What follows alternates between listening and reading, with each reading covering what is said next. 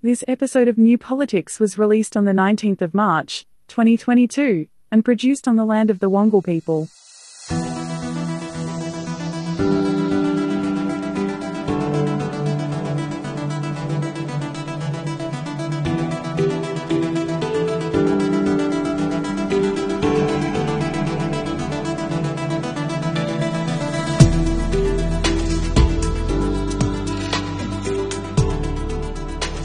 Welcome to New Politics. In this episode, Anthony Albanese appears on 60 Minutes. Are we too tough on our politicians? We speak to Sahar Khalili from the New Fusion Party, and all the political news of the week. I'm Eddie Djokovic, editor of New Politics. I'm David Lewis. I actually chose the thug life. And a big thank you to our new Patreon subscribers. Thanks for signing up. And if you'd like to support New Politics, you can support us through a Patreon subscription. It's just $5 per month for the Ruby Standard supporter level or $10 per month for the Gold Standard supporter level. But whether it's a subscription or if you just want to listen in, read our material online or buy a t-shirt or buy a book, it's all available at newpolitics.com.au, and all of this is a good way to support independent journalism.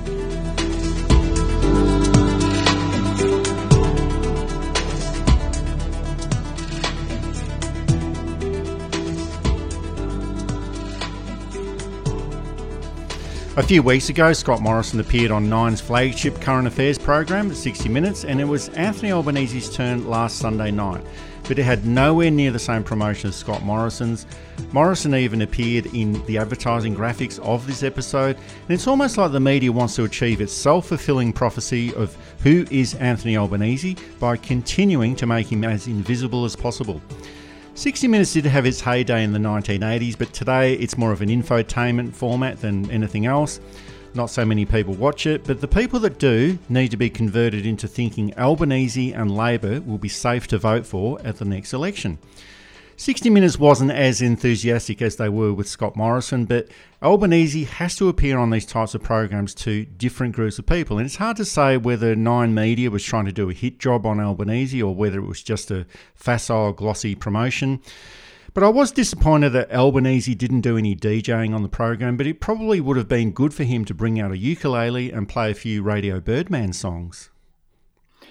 They did it so they want to be seen as a relatively respectable news outlet. So in the interests of balance, in an election campaign more or less, the election hasn't been called yet, but in an election campaign, they'd want to be seen as being fair and giving at least equal airtime to the leader of the opposition. Now, if you put in the promotions they had and everything, maybe it wasn't equal airtime, but they can't be accused of being totally one-sided. I think too, they wanted it to be a chance to promote Albanese in a way that maybe is a bit negative in terms of that, we don't know who he is. So they didn't get into the family life as much. Now, of course, I'm all in favour of less families in campaigns, the better. I think private lives are private lives. Also, Anthony was divorced a couple of years back.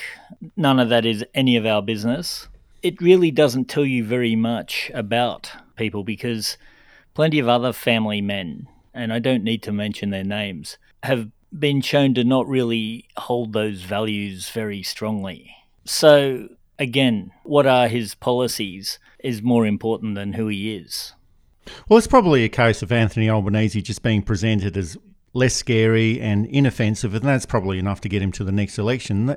There were many people, including us, calling for Albanese to become more forthright in promoting what Labor would like to do in government. And I don't mean releasing policy, because that's usually a big killer for opposition parties, but just giving us an idea or a flavour of what a Labor government would look like if they actually form government, and holding the government to account more diligently, because they certainly had a lot of material to work with. But I guess this is the time that the electorate starts to focus on the election, given that it's less than 2 months away now. But in most elections, it's not people who take a strong interest in politics that decide election outcomes. It's the people who have a casual glance and pay a little bit of attention, not too much, but just a little bit.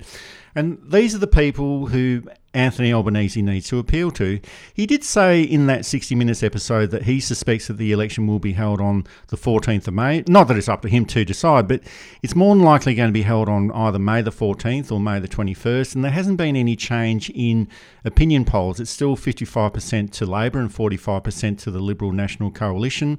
There's no change except Albanese and Morrison are level pegging in the preferred Prime Minister ranking, and we don't think this metric actually means that much. It's useful, but ultimately not that meaningful. The media keeps pushing out the message that Albanese is unknown, and they keep pushing out that message, who is Anthony Albanese? But if you've got someone who is supposedly unknown, level pegging with the actual Prime Minister, it means that either Albanese is not as unknown as the media wants the public to believe, and even if he was, to have someone who is unknown to be preferred as the Prime Minister, it says a lot about how poorly Scott Morrison is performing.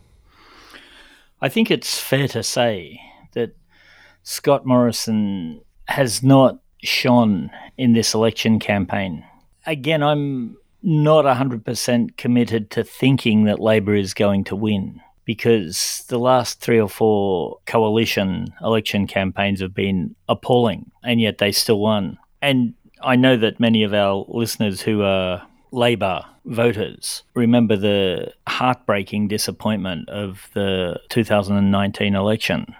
It becomes one of those things where a good campaign isn't enough and a bad campaign from the other side isn't enough. And it's the external things. And Scott Morrison hasn't been able to manage the external things. The floods, his mismanagement of that. I think his mismanagement of the virus. I think now too that prices are going up. Petrol's at pushing $2.50 a litre in the city. So that suggests that it's pushing $3 or even over $3 in the country. I haven't been out for a few weeks, so I haven't seen the prices. Even though the Prime Minister can only control some of that, the government of the day generally gets the blame. They can lower the levy on it or the tax on it. And I think, too, that Morrison just doesn't come across as terribly authentic, I guess is the term. And in the world that we're in at the moment, we actually need authentic leaders. And this is, I think, the whole we don't know who Anthony Albanese is coming from. With Bill Shorten, they could put the mantra of, there's just something about him we don't trust. Whether that was justified or not is a whole other issue. But that resonated. Whether we don't know who Anthony Albanese is will resonate in the same way remains to be seen. Well, the new angle of attack is the appearance of Anthony Albanese and the makeover that he's had over the past 12 months. Now, politicians usually change their appearances or try to make themselves more presentable to the public, and why wouldn't they? You're not going to get elected if you're too scruffy, untidy, or look a little bit dishevelled. John Howard used to trim his eyebrows, he dyed his hair, capped his teeth, and he went on to become Prime Minister. Now, I'm not suggesting that just because you trim your eyebrows, dye your hair or cap your teeth, you automatically go on to become Prime Minister. But a lot of people might think that all of this sort of little stuff shouldn't really matter, but it does. What you want to do as a politician and what you want to do as a Prime Minister or a potential Prime Minister is remove as many obstacles as possible, either the conscious ones or the subconscious elements, so that when it comes to election day, people don't think, I don't like their hair or I don't like their glasses or their tight suits, whatever it might be, so I'm not going to vote for them or that person or that Prime Minister or that person to become Prime Minister. But it's another factor as well. It shows that there's an attention to detail and it shows that someone is determined to become Prime Minister. Bob Hawke, back in 1980 when he first entered Parliament, he decided that if he wanted to become Prime Minister, he'd have to give up alcohol. And Albanese has decided that if he wants to become Prime Minister, he has to give up Italian cakes. But whether he gives up Italian cakes or not, or decides to have a makeover or not, Scott Morrison has decided that he's going to go for the personal attacks. But not everyone is happy about this. Here's Chris O'Keefe and Carl Stefanovic from Nine Media discussing Morrison's tactics. Let's talk about the election. It's just weeks away. This was Scott Morrison on Sky News last night. I'm not pretending to be anyone else. We're still wearing the same glasses. And, sadly, the same suits. And I weigh about the same. And I don't mind a bit of Italian cake either. So I'm happy in my own skin. I'm not pretending to be anyone else. All right, the Prime Minister clearly watching 60 Minutes on Sunday night. Chris, you? I think that was a bit of a low go from the Prime Minister. It's a bit schoolyard stuff, isn't it? Pointing at someone's appearance and having a go at someone's appearance. You know, Albo's lost 14 kilos because he went on a health kick. Good luck to him. That's called discipline. Isn't that what you want from a Prime Minister? It's hard to lose weight. I'd love to lose 14 kilos, but losing that in the makeover, good luck to him. Are we really going to have a crack at someone's appearance? I think it's well beneath the Prime Minister of Australia. If Scott Morrison wants to have a go at Albo, how about we ask what the hell is he going to do for us as Australians if we vote for him? Because I've still got no idea. Well, look, it's certainly going to be interesting as soon as the election's called. You can see what they're going to go at. The coalition's completely... Yeah, but Australians won't cop that. Yeah, agreed. Australians won't cop. That's bullying. Morrison is obviously a bully, and I don't think he knows any better, but I don't think that approach is going to work if he starts to try and bully Anthony Albanese in public. And the other thing Scott Morrison did say is that he's not pretending to be somebody else. But when I last checked, he's pretended to be a sheep shearer, a hair beautician, a racing car driver, a carpenter, a barre dancer, gnocchi maker, chef, court sweeper, ukulele musician, a pilot. Now, if you want to go and do all of those things, well, just go out and do them. Stop pretending to be all of those things. Stop pretending to be a Prime Minister and let someone else do the job who can actually do it. For a man who claims to be a PR expert and for a man who claims to know how to connect with the people, he really doesn't do that great a job at it. Again, the only poll that counts is the election. These tactics that he's attempted might be working at a very subconscious level and might push just enough people to keep their vote or even change their vote at the last minute. It's hard to see how, but we can't know what everyone is thinking at all times.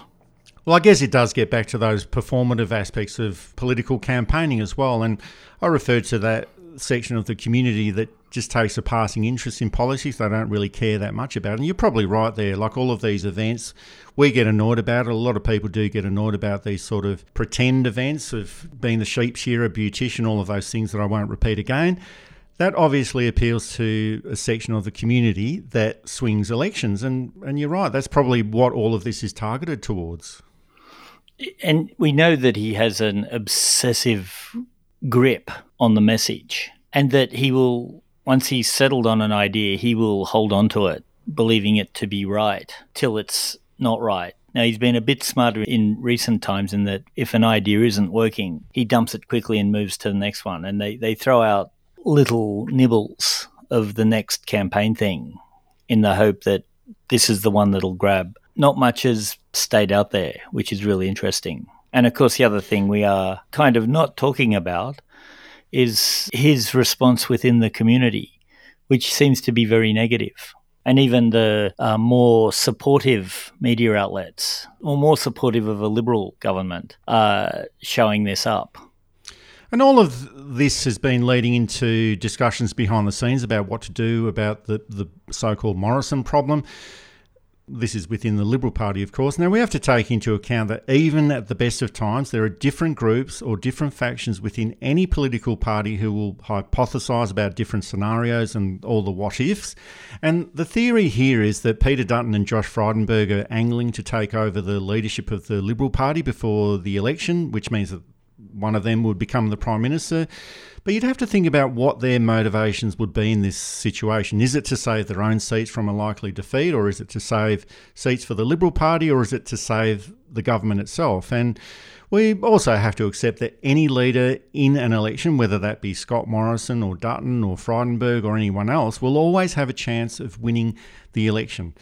Over the past two elections in 2016 and 2019, the coalition has been behind in the polls and they've been fairly mediocre during those parliamentary terms, and you alluded to this before, David, but they managed to change the leadership of the party and just fall across the line when it mattered the most on election day. So I can imagine that they'd be looking at this model, changing the leadership, which then ends up resulting in an election win. It gives the impression that the government has changed also, so why vote in another change of leadership in Albanese and Labor? So that's probably what the thinking would be. But the problem is that there is a 66% threshold for a leadership change within the Liberal Party. So you can imagine that if Scott Morrison cottoned on to the idea of a leadership challenge or a spill of the leadership positions, he'd call the election as soon as possible to avoid a Liberal Party vote. But even if there was a challenge, this would create a great deal of instability within the Liberal Party 2 months before an election. But Dutton and Frydenberg would also be thinking, well, hang on, we've been an unstable government since 2013 and we still got voted back in 2 elections, in 2016 and 2019. What difference will a little bit more instability make to us? So let's go for it. If the rumours are true that Dutton and they come out every few days, Dutton's got the numbers, Frydenberg's got the numbers, spill imminent. If it's true that Dutton and Frydenberg are both angling for the leadership this close to a federal election, I think there's a couple of things at play if it's happening. One is that the leader of the party, of the major parties, always get between 3 and 5% extra in the votes because people like having the leader in charge. It means that maybe they're being better represented and that there's less hoops to jump through to get those improvements and maintenance things that they hope for as people in the local divisions. Frydenberg's polling is apparently appalling. The last one I saw had him coming in 3rd or 4th in the seat of Kooyong, which has been pro-Liberal since 1922. And the other thing with Kooyong is that Menzies, Peacock, Latham all held the seat of Kooyong. And Frydenberg as treasurer can join that list, but that hasn't cut through for him. Monique Ryan is a very strong independent candidate.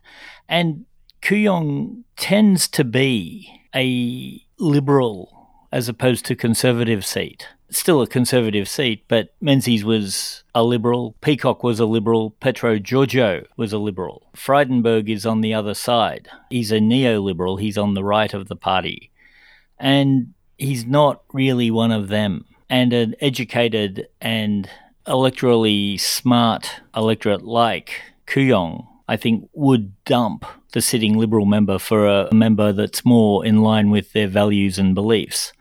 Dutton's a slightly different thing. He is being challenged by Ali France in Labor, who's another outstanding candidate. And Dutton is loathed around the country in a way that Frydenberg isn't. Frydenberg isn't terribly liked, but if you were stuck on a plane next to Frydenberg, you'd probably get a decent conversation out of him, provided you kept off certain topics. Whereas Dutton doesn't come across like that. Now, I'll be fair, he may be very much the loveliest, nicest guy you'd ever meet outside of politics, but he doesn't come across like that. So he's got the problem. With Frydenberg, he'll probably not save his seat, even with the 3 or 4% jump.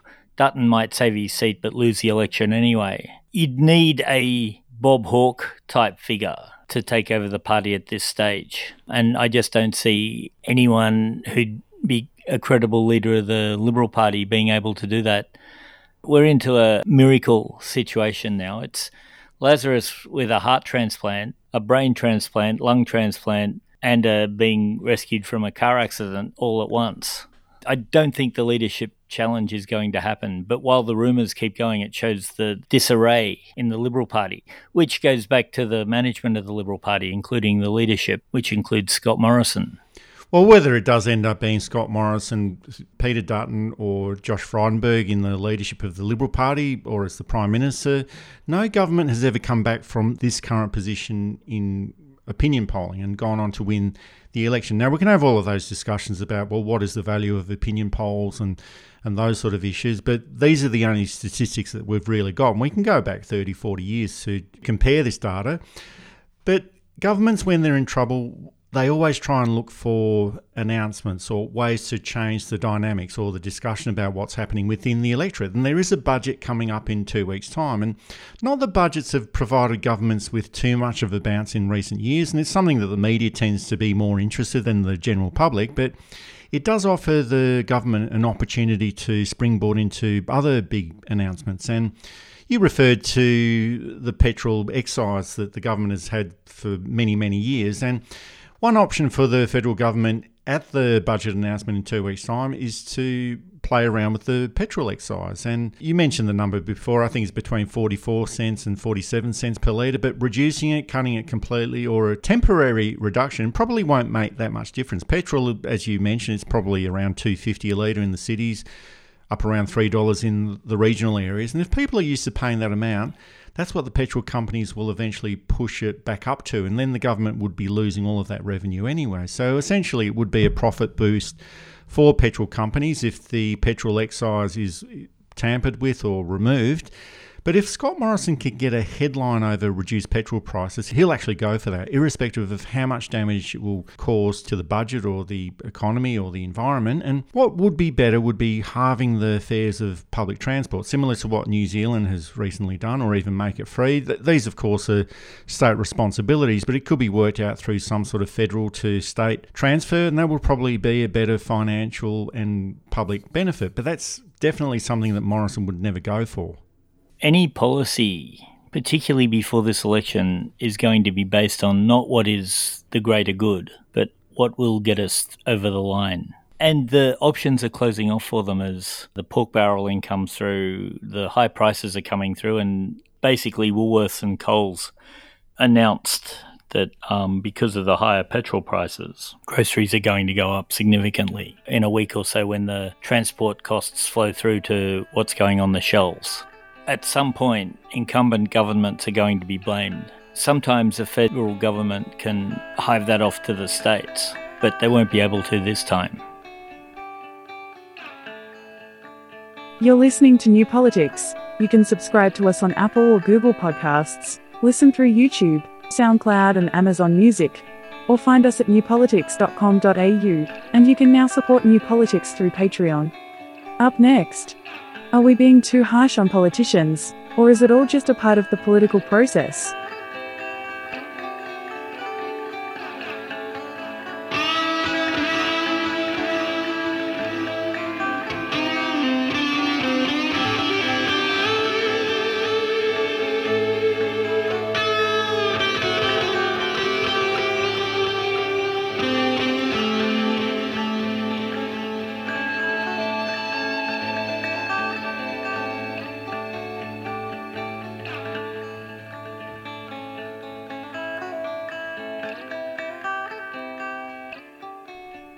Senator Kimberley Kitching died last week, and we send our condolences to her family and friends. Members of Parliament don't die very often when they're still in office, but the grieving hadn't even started when the media started speculating that this was all caused by Labor Party pre-selection issues, and to me it just seemed a little bit disrespectful. Now, we don't really know what happened, so it's best not to comment, but politics is a difficult business. It's hard being a politician with all the different interest groups and stakeholders that either have to be balanced or appeased, people that are going to be unhappy with the decisions that you make, and that's even before we get to the people within your own party making criticisms or wanting to actually have your position in Parliament. David, do you think that we're just a little bit too hard on politicians sometimes, or are the criticisms that they face from people like us, is that just a part of the job? It's part of the job. One of the things that I know we try and do is not to get too personal, that we try and look at facts and policies. And of course, some of this is tied up together. To understand, for example, Scott Morrison's policies, you need to look at the personality to an extent. We don't know if Senator Kitching had underlying issues. We don't know if it was the stress, and we can never know. And even her husband, who was with her, and Bill Shorten drove out to be with them while they waited for the ambulance, which was a quite admirable thing. Speculation is rather pointless, and the coroner might be able to fill us in on some of it, but certainly not all of it. I know that the anti-vaxxers came out and pointed out that 2 people in their 50s, Shane Warne being the other one, died in the same week, and they'd been vaxxed or they'd had COVID or whatever it was. And this to me seemed to miss the point. People have heart attacks in their 50s all the time. It may have been related to their COVID, it may not have been. It certainly wasn't related to the vaccination, almost certainly not, unless there was an allergic reaction, something like that. When I criticise, I try to remember that there's a person behind this and what is fair to say and what is not fair to say. And I think that's all we can do. I think that it's really important to hold up policy and behaviour that affects public life to scrutiny. And if we stop that, we lose something very important in the democratic. But we can do that by not being unfair and not being so harsh as to be meaningless. I didn't know Kimberley Kitching. I know that she was very well regarded. The Victorian Labor Party too are very close with each other, much more so than in other states too. So it was a big blow for Victorian Labor, and they must be heartbroken down there.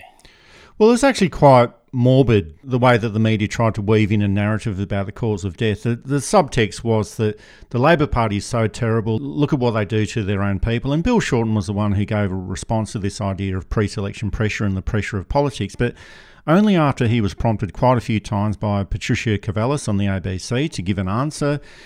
But the media just cannot help themselves when it comes to speculating all sorts of things on the Labor side of politics. And a similar issue occurred when the Labor MP, Greg Wilton, he committed suicide in 2000. The media blamed pre-selection issues and the Labor Party for causing grief on a good family man, even though they'd never taken any interest in him beforehand. The Liberal Party MP, Don Randall, he died from a heart attack in 2015 in similar circumstances, but no one at the time talked about the stress of the job or any looming pre-selection issues, and his family's privacy was respected, and that's the way that it should be. No death in politics should be politicised, but it seems to be more of a habit in the media of somehow blaming the Labor Party when it does happen on their side. It's like only our side can organise.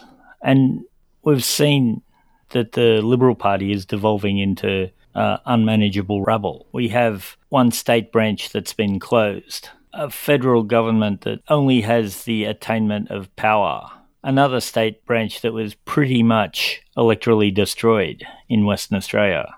And it looks like a similar thing's going to happen in South Australia as its Liberal Party gets caught out with more and more corruption and failures in governance.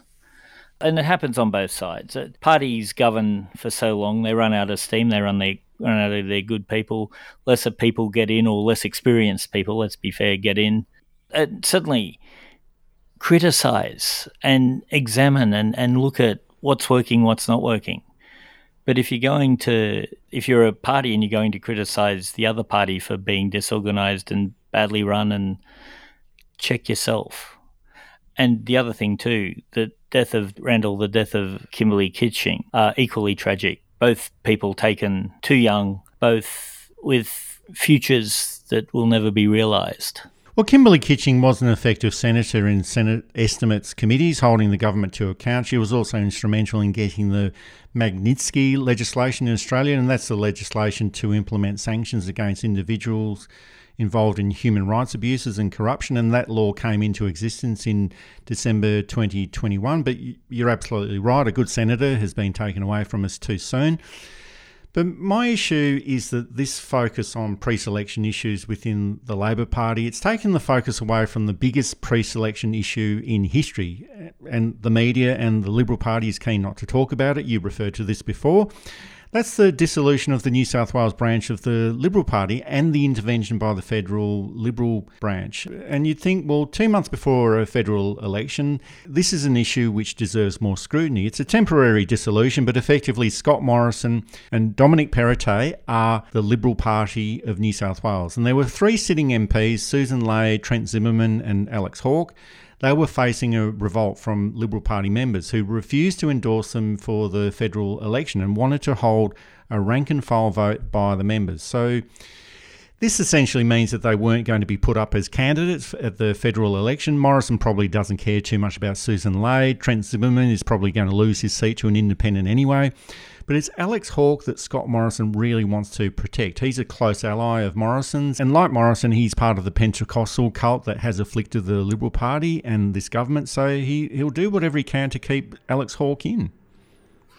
Yeah, exactly. Zimmerman may have had a reprieve by Labor putting in an excellent candidate, which I think may affect the independent vote. And I said last time, the Labor candidate in North Sydney should have been pre-selected for Bennelong next door, who doesn't have a Labor candidate. And I'm not sure they've got a Liberal candidate yet because their local member, John Alexander, is retiring. Nonetheless, Zimmerman is on the nose in North Sydney. Suzanne Ley has never really impressed as a minister or as a local member, apparently. And there's a cloud around Alex Hawke in terms of his honesty and probity and integrity. And of course, this is the one that Scott Morrison wants to protect. It must have been desperate for it to go to the Supreme Court during an election campaign. This is suicidal stuff during an election campaign. You'd hope that they'd be able to work it out between themselves. Oh, well, I guess that's why they've gone off to the Supreme Court. But for sure. That's what I'm saying. That it's children. And apparently the deep dislike that members of the federal Liberal Party have for the state Liberal Party is a factor in this too. This is a really big issue. Like 2 months before a federal election, this should be the front page of the newspaper every day, or the lead story on a news website as well. And it just shows that even though the media is always keen to find fault within the Labor Party and promote the Liberal Party as a model of excellence, there are far more severe problems within the Liberal Party structures and within their factions. And this whole process, they're going off to the Supreme Court. The membership wanted a rank and file vote and they're not getting it. This affects the practicalities of the election as well. It affects the underground campaigning party members who are the lifeblood of the party and do things such as putting up campaigning material and posters, and they're the ones that hand out the how to vote cards on election day. They won't be so keen to do this in the election in New South Wales. And although we can say, well, COVID and postal voting might make all of this very different this year, but not having enough people to manage the booths on election day can make a big difference. I keep thinking of the Warren Mundine pre-selection in Bowral, and he gets parachuted in against the wishes of the local branch. Now, on one level, Mundine was a national figure, well known nationally. He was a convert from the Labor Party, which kind of helps. He's Indigenous and may have helped solve some of the, at least, image problems that the Liberal Party have with Indigenous affairs. And it was a swinging seat that was very winnable by the right candidate. They had selected a well-known local candidate who had a very good chance of winning the seat, apparently. And Mundine goes in, they lose half their volunteer army overnight, and those who remained aren't terribly enthusiastic nor motivated, and he loses the seat. If the local members don't want the candidate anymore, that's ultimately it. Whether that's fair or not is a whole different and unrelated issue. And of course, Scott Morrison gets his pre-selection by branch stacking, but also by media help, by destroying Michael Tauck's reputation. So he's clearly not above cheating and ignoring the membership. So it becomes problematic. This is the type of thing that may balance out my Zimmerman getting back in, because if the local membership didn't want him, volunteer workers aren't necessarily going to use their extremely precious volunteering time to push for him. Same with Suzanne Ley and, say, with Hawke. If they were out to deselect them, no amount of orders from the Prime Minister is going to change the level of motivation for them. And speaking of electioneering and campaign posters, there's been a few issues with election advertising in Melbourne, and that's in the seats of Deakin and Goldstein. In Deakin, the Liberal Party MP, Michael Sukkar, he's been displaying election signage without the correct authorisation, and that's a requirement so that people who view that signage know the origins of that signage and which political party is behind it. Now, it's pretty obvious that a poster with Michael Sukkar's face on it is coming from the Liberal Party, but rules are rules, otherwise why have them in the first place? Complaints have been made to the Australian Electoral Commission, and they guarantee that they'll reply within 5 working days and refer this to their authorisations team if necessary. But the Electoral Commission is just like any other bureaucracy, so it's slow to act, but nothing is likely to be done about this. And in the unlikely event that they will act, it's going to be far too late. So at the moment, it means that you can have unauthorised election signage. You can even have a poster which says that the correct way to vote is to vote 1 for the Liberal Party, all made to look like an official Electoral Commission purple poster, which is exactly what the Liberal Party did in a few seats at the 2019 federal election, and was adjudicated by a court that this was all above board. So by the time the Electoral Commission can act on any of these issues, the election will be well and truly over. And the finding will be irrelevant. Either they're in, because it's unlikely they'll declare the seat vacant and go to a by-election, or they'll have lost and there'll be no. And partly it's because the AEC have had their budget cut and they've had further legislative restraints put on them. I don't want to be too hard on the individuals involved there. Tony Abbott appointed the commissioner, which may or may not be relevant, but it's worth noting the current commissioner was a Liberal Party employee. Having said that, the AEC has traditionally been one of the very best organisations of that type in the world, and it's terrible to see its teeth being blunted, particularly in the current climate. Oh, well, I'm pretty sure that 99.999% of votes that are cast are actually legitimately cast and counted, so I've got no issues about that. But it's the issues leading up to those votes being lodged in a ballot box that worry me. But over in the seat of Goldstein, the Liberal Party MP, Tim Wilson, he's gone to the Supreme Court. They're very happy to go to court, these Liberal Party people, but he's gone to the Supreme Court to have the election posters of the independent candidate Zoe Daniel taken down. The Bayside Council has a bylaw which stipulates that no election material can be displayed unless it's within a 3-month period of an election.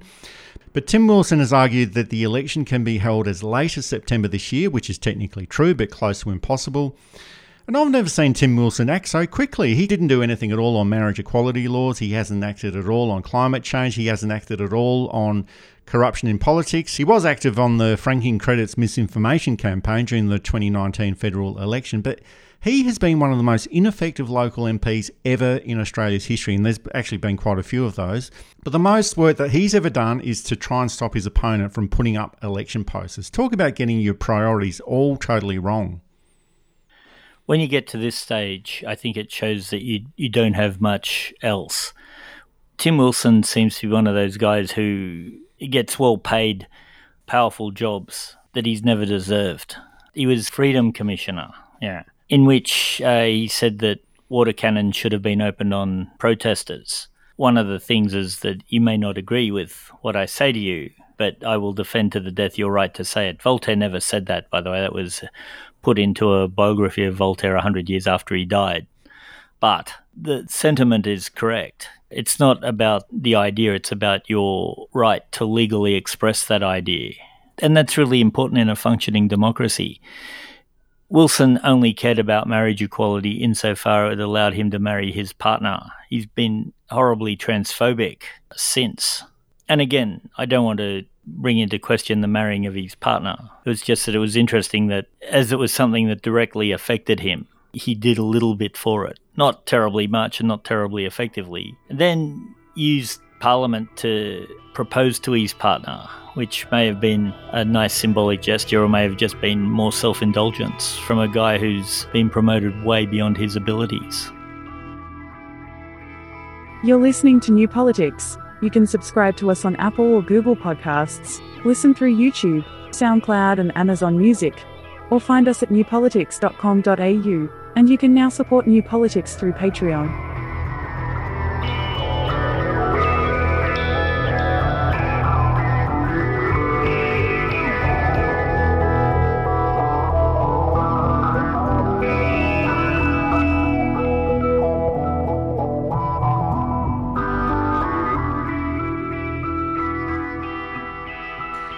There's a few other issues going on in politics as well. The federal government has imposed sanctions on Russian individuals, organisations and banks, and this is the correct course of action to take at this stage. But announcing what is actually happening is never enough for Scott Morrison, so he also ramped up his rhetoric, warned about an invasion of the region by Western forces. He also managed to weave China into the equation, and in case you're wondering, no, we're not going to have a war with China, but I'm half expecting that will be announced pretty soon.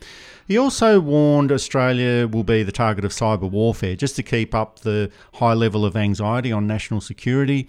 And again, we're expected to believe that a federal government that sent one warship to Tonga and couldn't manage that properly, couldn't even manage a domestic crisis with floods and fires, is somehow going to defend Australia from the ravages of Russia and China. It's a tall order, of course, and this rhetoric on national security, it neatly flows into an announcement of $4.3 billion for a naval dry dock shipyard in Perth. And there's no prizes for guessing that this is an area that Scott Morrison needs to hold seats in if he wants to win the next election, but there's no supportive policy based around this.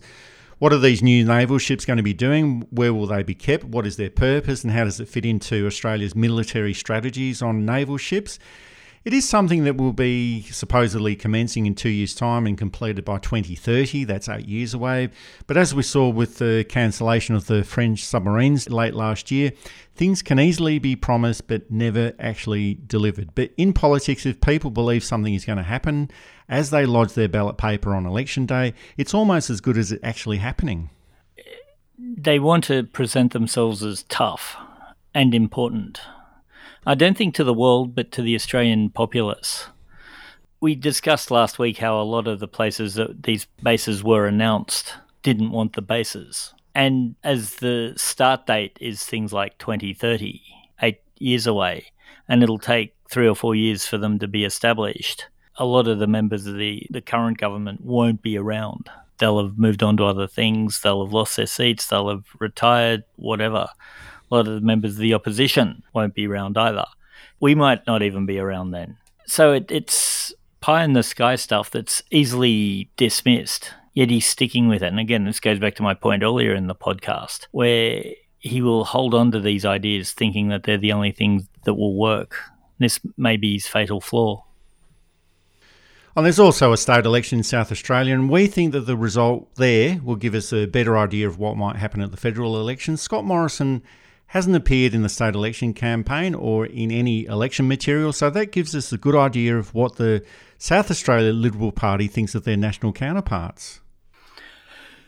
Now, they will all say state elections aren't affected by federal issues and vice versa, and they all know that that's not quite true. At John Howard's peak, he was in every state electoral campaign, and he'd visit and he'd give the keynote speech and welcome the new supposed premier, and his photos would turn up here and there, and true with Labor too. Bob Hawke, Kevin Rudd. Where a leader is seen to be popular and a vote winner, they will be put in. And you could imagine that a man as addicted to promotion and self-publicity as Scott Morrison is, you could imagine that he would want to be part of the South Australian campaign. But he's not, and I think, that may say a lot about how he's looked at in South Australia. You're listening to New Politics. You can subscribe to us on Apple or Google Podcasts, listen through YouTube, SoundCloud and Amazon Music, or find us at newpolitics.com.au, and you can now support New Politics through Patreon. Up next, we speak to Sahar Khalili, the candidate for the Fusion Party in the Sydney seat of Reid.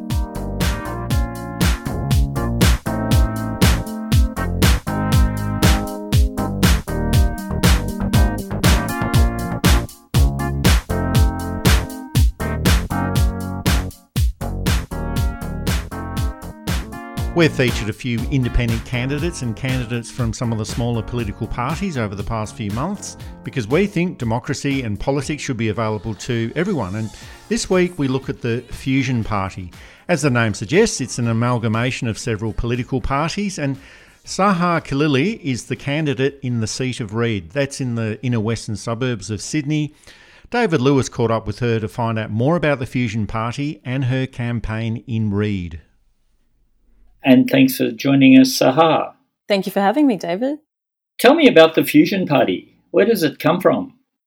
Yeah, certainly. So Fusion Party is kind of a baby party at the moment, but also not, because it's a formation of at least 5 very experienced parties.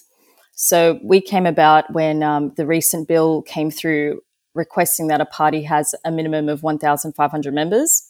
So I was formerly part of the Science Party, and I've been with them since 2020.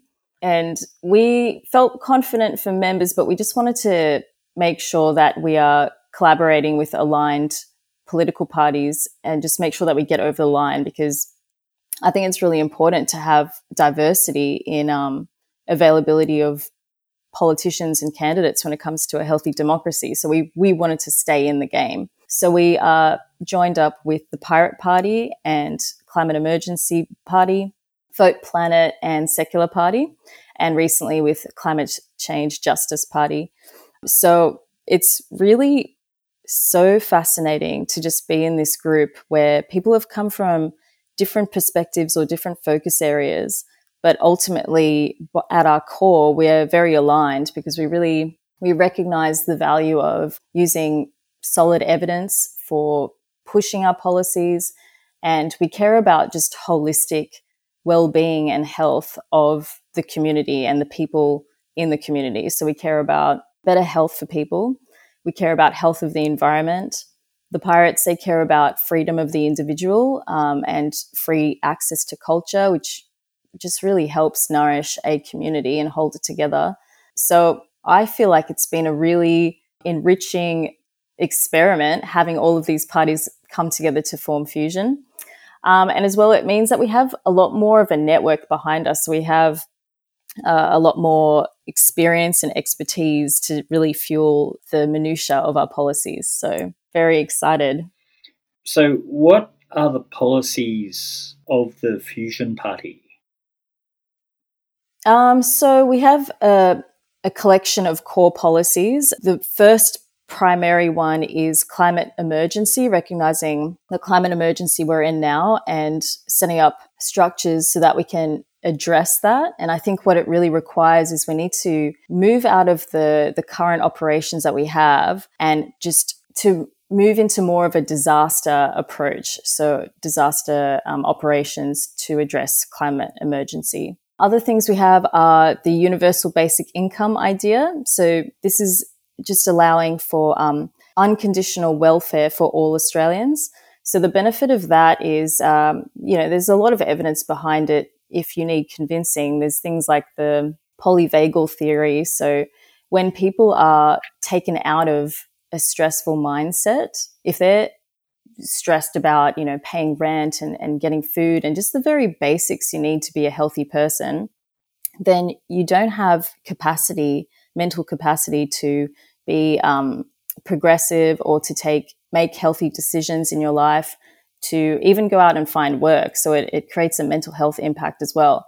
So because we care about universal access to healthcare, we also want to have a basic universal income. And just to give people that little help they need to have that mental health, the help they need to give them the ability to be able to go out and participate as a healthy member of the community.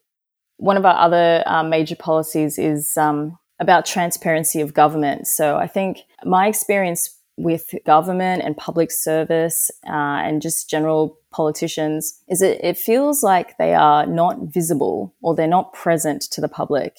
And I think since they are meant to be there serving our best interests, we really need to have more transparency and visibility of current government processes, more visibility and access to how decisions are made and the reasons behind them, and just a lot more opportunity for involvement in decision making. Another personal project I have is to increase education and awareness on just basic Australian politics and civics. So I think, I'm in my 30s.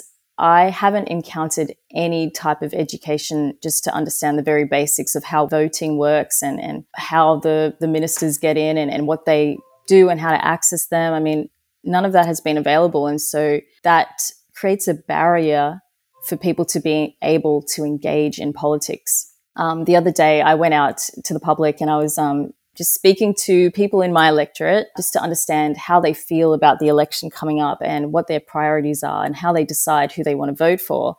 And overwhelmingly, it was reassuring to hear that people are a little bit disillusioned by the major parties and they're looking for someone more independent and they were looking for more integrity, more transparency. And this is something I really strongly stand for and what Fusion stands for. So just to spruik myself a little bit, I guess what I'm getting at is I want to implement processes in government that make it a lot more efficient and allow for more communication and transparency, because this is similar to what I do at work anyway. And I think if we do that, we'll have a more healthy democracy and we'll have better decisions that suit everyone. Fusion really wants to just allow more diversity in the conversation in Parliament. So we have a lot of expertise behind us and some really strong values that resonate with the communities around us, which, includes more innovation, more transparency, more communication. I mean, I think what's been happening over the past 9 years just really hasn't been to the benefit for lifting Australia into being a big player, like internally and externally. Our internet isn't great. Medicare keeps getting cuts at it. Poverty is increasing since before pandemic levels. So we're aware that we will not likely form government in this election, but what Fusion offers is accessibility for the public to collaborate with us and to be a voice for them in Parliament. How many seats are you running in?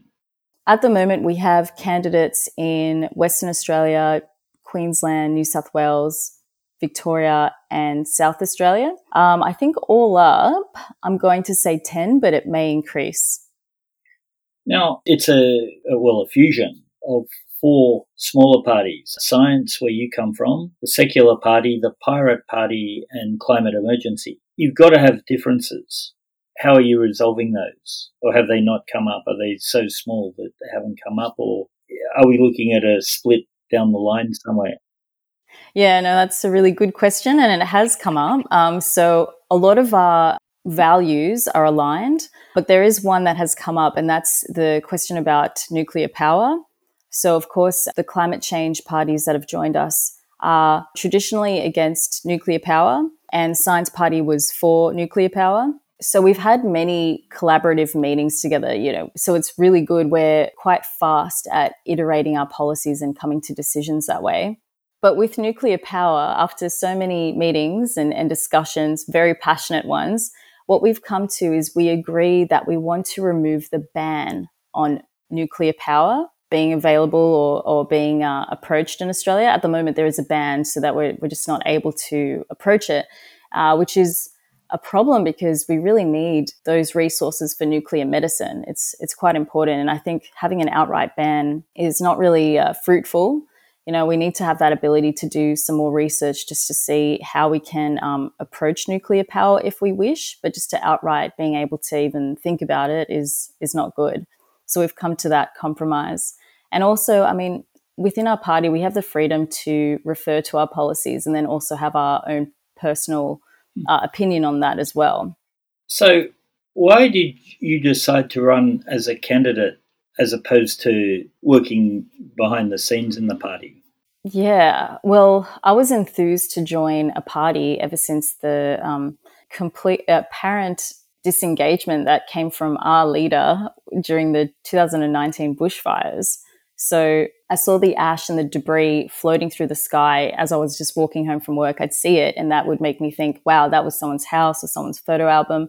And just seeing that non-urgency from ScoMo not coming back from holiday, that made me realize politics was in a bad state. So I did some Googling, searched federal ICAC, and I came across the Science Party, and I read their policies and their approach, and I thought, this is great. This is what I stand by. And the Science Party had a lot of great detailed policies and a lot of information there, but I felt like they weren't getting the engagement that they need with the public. I felt like they were just sitting there on a gold mine, but nobody knew about them, or not enough people.